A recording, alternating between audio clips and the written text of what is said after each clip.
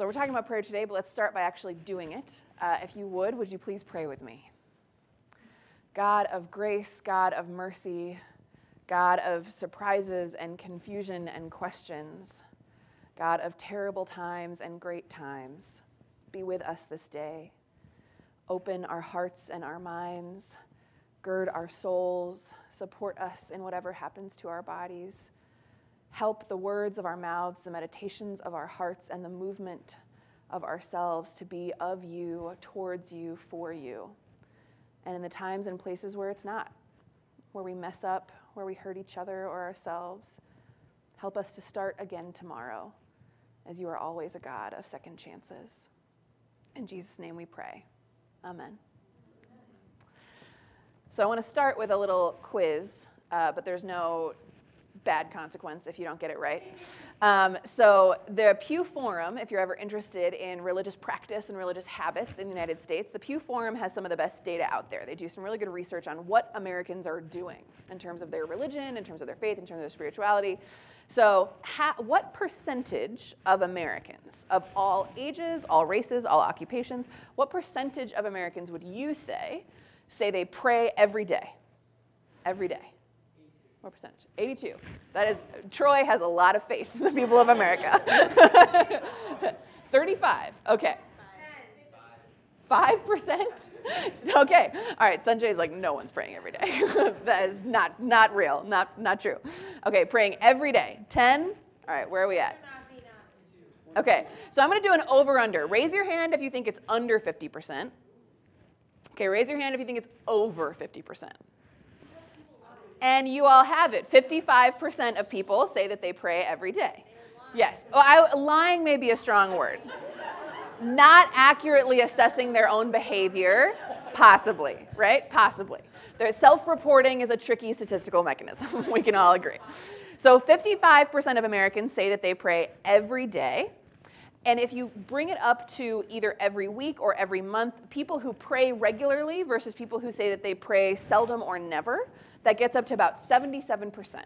77% of Americans say that they are praying sometimes, right, on occasion. That raises a bunch of attendant questions, like what do people mean by prayer?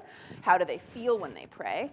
Some of the things that I found really interesting about the follow-ups, within the United States, Black people pray more than people of other races. Women pray more than men. Older people pray more than younger people. There are a couple of demographic trends like that, which I think is interesting in terms of stereotypically we do, right? Like people with more hardship tend to be more religious and tend to pray more is like something that we could say about our country. In terms of what people are getting out of prayer, one of the things that people report a lot, people who pray more frequently have frequent senses of wonder about the universe, was one of the questions that I found really interesting. But that's also true. So people frequently have senses of wonder about the universe if they don't pray at all or if they pray a lot. But if they pray a little bit, they less frequently have senses of wonder about the universe. Thought that was interesting. And then there was only one thing that really was correlated with prayer all across the board, where the more you pray, the more you have of this, the less you pray, the less you have of this. And that was a sense of spiritual well-being and peace. That more prayer is correlated with more frequently feeling a sense of spiritual well-being and peace. Now, some of us would say that when we pray more often, we do more often feel a sense of spiritual well-being and peace. Some of us wouldn't. But for those of us who do, I think then there's a question of why do we not believe the people who say that they're praying every day? If a lot of us feel like that seems hard or unlikely or rare, but we also do sort of have an instinct that there's something to be gained from prayer, that one might find peace in prayer, that one might find well-being in prayer. What are the barriers? What are the barriers between us and prayer? And I found a lot of different ones as I talked to folks, but I want us to actually talk about that right now. If you hate talking to people, don't worry about it. You can sit quietly during this time. No one will harass you. But if you would, I would invite you to talk to a neighbor about two things. One is, what are some reasons that you don't pray if you want to? What are some things that get in your way? Whether it's like schedule. I feel weird. It's funny, right? Or if you don't want to pray, what are some of the reasons you don't, or questions that you have about it? So often some of the questions people have, right, is like, what is it actually doing? How do I have confidence? What does it mean to do it right? So turn to a friend and talk a little bit about some reasons why you personally or other folks might not pray. Either suspicions you have about it, questions you have about it, structural barriers, anything. So turn to a buddy. Start talking. Yeah. So one of the things I thought was interesting about this, a lot of people ask me if they can meditate. Meditation is just praying where you listen instead of talk. Meditation is great. Meditation is wonderful. This survey showed that people who pray also meditate. The two are highly, highly correlated, right? Doing both of the things. One of the things that I love about my meditation practice that I started in seminary, the Buddha had a phrase for that called monkey mind, which is where your mind starts to jump around from branch to branch and tree to tree when you're trying to meditate and trying to like be one with the universe and like know God, where your mind is just like blah, blah, blah, blah, blah, blah, blah, blah, blah, friends, dinner, things, colors, shapes, which I think many of us experience. What are some of the other barriers?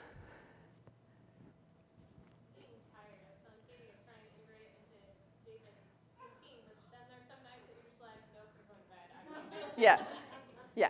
Being tired, being exhausted, right? We're going to talk about this in a minute, but the disciples fall asleep when they're trying to pray. That's a big thing.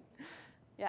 When I'm like super angry, like really, really super, and I can't change my situation or my reality, and I know I can't. If I pray, it'll just make me feel terrible in my head, so I just like have to watch Netflix or something. to not feel anything. Yeah. Stop that vibration of fury. Right. It's going to be on. So you have to go for something that will numb the feeling, and prayer won't numb it. Yeah. So is this angry at like people and circumstances, or is this anger at God? Okay, angry at person. Angry at person. Okay, angry. Well, lots of people have a lot of reasons to be angry at God. But when you're mad at people, that's when it feels like prayer is dangerous, because you may then become the psalmist who is like, I hope that my enemies' heads be dashed against the rocks, right? Like that's the kind of prayer that would come out of you. Okay, yes. I pray every day. I think I struggle with, I have really severe depression and anxiety, so when like I'm praying by myself, like my head can go all over the place, and I have this self-loathing, and I flog myself. Mm-hmm. So, like sometimes individual prayer for me, if I'm not in a good place, can be really dangerous.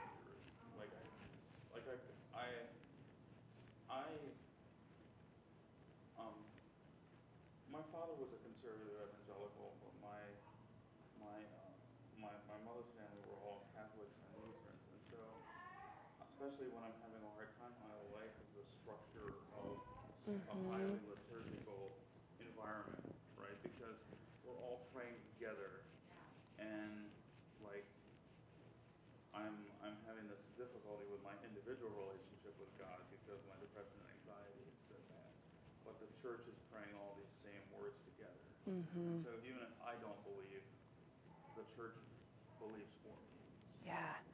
Thank you for that. And that is really, really important. There are times when part of meditation or prayer is getting used to quiet time and time with ourselves. There are times when ourselves is not a very safe person for us to be with, right? And those are real times. And one of the things that a lot of modern Protestant and evangelical communities have lost is the wisdom of our Jewish and Catholic cousins who have many written and memorized prayers that one can rely on in those times when your own words either won't come or wouldn't be good words. That is really, really wise. And I would recommend to everybody, if you've never tried it before, try some pre-written prayers that you simply read over in the morning or in the evening, where you don't have to come up with it yourself. It can form a different community, and praying in community, either in a worshiping community or in a group. Right. Yeah. My thing is music, so a lot of times I feel like I'm in some type of prayer or worship when I'm playing music, writing music, singing at my own house or whatever. But like to say, kind of go off of what both of you said, sometimes thing that I do is there's songs that are like my go-tos. Like there's a song like if I'm really angry or if I'm stressed out. I mean, I will turn on this song "He Knows" by Jeremy Camp, and so it's like it just is telling you to me it says he knows it all, like he sees it all, and he's with you and he's for you, and you're gonna be good. And so like sometimes I don't have the words to say, I don't know how to start or whatever, and so certain songs speak to certain things, and then I'm not the one saying it, I'm just listening, and then I get engulfed in that song, and it like brings me out of whatever state I'm in with the world and back to my trust for God. And this is a really good segue to some of the questions that we have about prayer, because I think that is such a wise thing that you're doing. But it also, one of the questions sometimes people ask about prayer is, if God knows everything about us, why am I taking this time to tell God what's up? Like, doesn't God already know, right? Like, why am I telling God things that God is already aware of? What are some of the other questions you have or concerns? Yeah. I feel like growing up, there's this, I don't know if someone actually taught me this or if this is just how I understood prayer to be, but it was sort of like just asking for things. And it's like the more people that ask God for this stuff or for whatever it was, blessing that you wanted, it's like the more people you had doing that in this prayer group, the more, it was like witchcraft or something, like the more highly likely it was that you would receive this thing.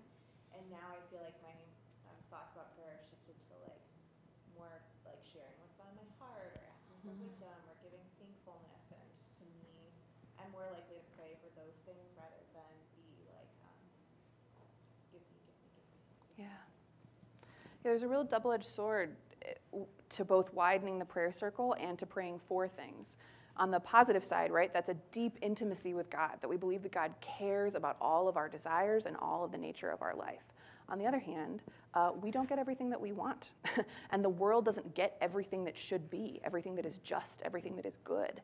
And so then how do we think about prayer if we're praying for things that never happen? Either things we really wanted or things that would be good for the world. Are there other big questions that are, yeah? I was taught when I was younger that be careful what you say in prayer because the devil's listening too. And then so like, you know, if I say I really want a church that, you know, is called Urban Village, then like the devil hears that and he'll do anything to keep me away.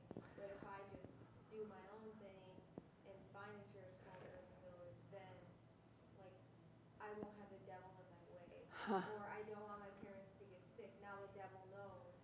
Or it's like if I'll say something like, man, I'll never survive if Yeah. my mom passes away. So now the devil can Knows how to get to you. Hear, Oh my so gosh. the devil knows what you don't or what you want or don't want. That's so hard. That's a feature of many of our cultures, right? Many of the cultures that we come from don't say the baby's name for the first 40 days or the first year because then forces will come after them. You know, like some people are looking shocked, but some of us know, right? We come from cultural backgrounds where these are things. Don't say out loud the things you want or the things that are good because some force will come and take them away. That's a really hard way to think about your relationship with God. And that in the end is how I'm going to invite us to think about prayer. For all of the questions about unanswered prayers, painful prayers, terrible things, I think of prayer as whatever is a direct and intentional communication with God. And so sometimes that happens when we are quiet and we are listening. Sometimes that happens when we use our words. Sometimes that happens when we use the words of others. But that direct and intentional communication with God. And what I love about this scriptural passage, as hard and complicated as it is, this time when Jesus goes up to the mountain before he's about to die to pray, "Take this cup from me," is that to me, this scripture passage involves some of our worst fears about prayer, like all put into one place. Some of the hardest things to imagine about what prayer is and what it could be, all in one place. When I first converted to Christianity, I had lots and lots of questions about prayer. I also sort of at that point thought that there was like one right way to do everything, so I was in some sense searching for answers that were never going to come. But I had real questions about the role of prayer in my life, and I would sort of bounce between real life experiences that I had had. And one was, when I prayed, I felt different. Like, I just feel different as a person when I pray. I feel more open to the world. I feel a little more centered. When I'm praying more regularly, I feel different. And so I knew that. That was like a data point, right, that I could fix myself in. I also knew really incredible things that had happened when people did exactly what you said, when they invited a circle of prayer, and they prayed for something that they needed in their life, right? That they had been laid off and they needed a new job, or that their child was sick and they needed that not to not be anymore and they needed healing. I knew people who had experienced miracles in prayer. I knew someone who had been desperate for money, like wasn't going to pay rent, and $500 showed up in their mailbox the next day after they prayed, right? That was a data point. But then there was this other data point, which was all of the things that I and people I knew had prayed for that were good and godly and that hadn't happened for us. And for me particularly, at that time in my life, I was doing a lot of volunteering with sexual assault survivors in emergency rooms. And every time someone at a church would say during a sermon or, well-meaningly, like lovingly, pray for things and they will happen, ask and it will be received, like invite God into your life and God will make things good. It just sounded obscene to me because I would think about a survivor I had met who I was sure had prayed for that act of violence and injustice to not happen to them, and it was obscene to say that they could have or should have done something different. Like, it was just wrong and against God. And so I was just trying to figure out how can all of these things be true at the same time? These are all real experiences I'm having with God. These are all real experiences I'm having with prayer. How do they go? How do they go? And I think in this scripture we see some of that complexity. And if you could bring up the first slide of the scripture, one of the things that gives me comfort when I think about how can there be a good, a loving, a powerful God, and also a world in which the things happen to us that happen to us, is this fundamentally unanswered prayer of Jesus, right? That Jesus is headed towards suffering and institutional injustice, a country that will kill him, a friend that will hurt him, pain that will happen. And he asks for that cup to be taken away from him. And that doesn't happen. And I don't think that doesn't happen because God had a secret, super special plan, right? By which pain always turns into good and anything that happens to you turns out okay in the end. I think it's because we live in a world where we have freedom and where the forces of chaos are real. And so bad things happen. Bad things happen because freedom and chaos are real. God doesn't make all of our decisions for us, and God hasn't made all of our decisions for us for every single generation. God has allowed us to be and to make and to mistake. That has led to truly awful things happening, right? And that's just a reality of the world. And so the question becomes not, how do I use God? How do I get God to help me to stop those things from happening? But in prayer, where is God when I know that those things are going to happen or when those things happen to me? And I think that's what Jesus finds, that Jesus kneels down and prays, and he does. He cares about God's will, right? He's sort of trying to do that balance that a lot of us are trying to do. I don't understand what's happening in the world, but please let this not be my fate. And there's a reason those funny parentheses around those two sentences are there. It's because throughout history, a lot of people have been really, really uncomfortable with this sentence in the Bible and have decided that it doesn't belong there. And so they put parentheses around it because they don't want Jesus to have been so sad that he needed strength. They don't want Jesus to have been in such pain that sweat came from him. They think that that makes Jesus somehow less, or Jesus somehow weaker, or Jesus somehow not a savior. To me, it's the whole enchilada of who Jesus is to us. That Jesus is a person who knows exactly what that's like when you pray for something with all of your heart, when it feels like something that should happen, and when still the mystery and no answer remains, right? When like death and hardship continue. That Jesus joins us in that.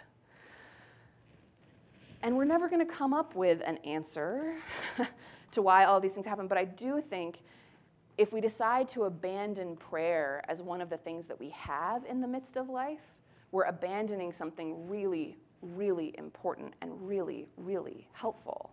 If you can have a direct and intimate and communicating relationship with God, why give that up? There are times when what that's going to require is a kind of prayer that you've never been taught how to do, where it's not asking God for something, but maybe telling God about how mysterious you find the nature of the world. Maybe telling God about how angry you are at what you see.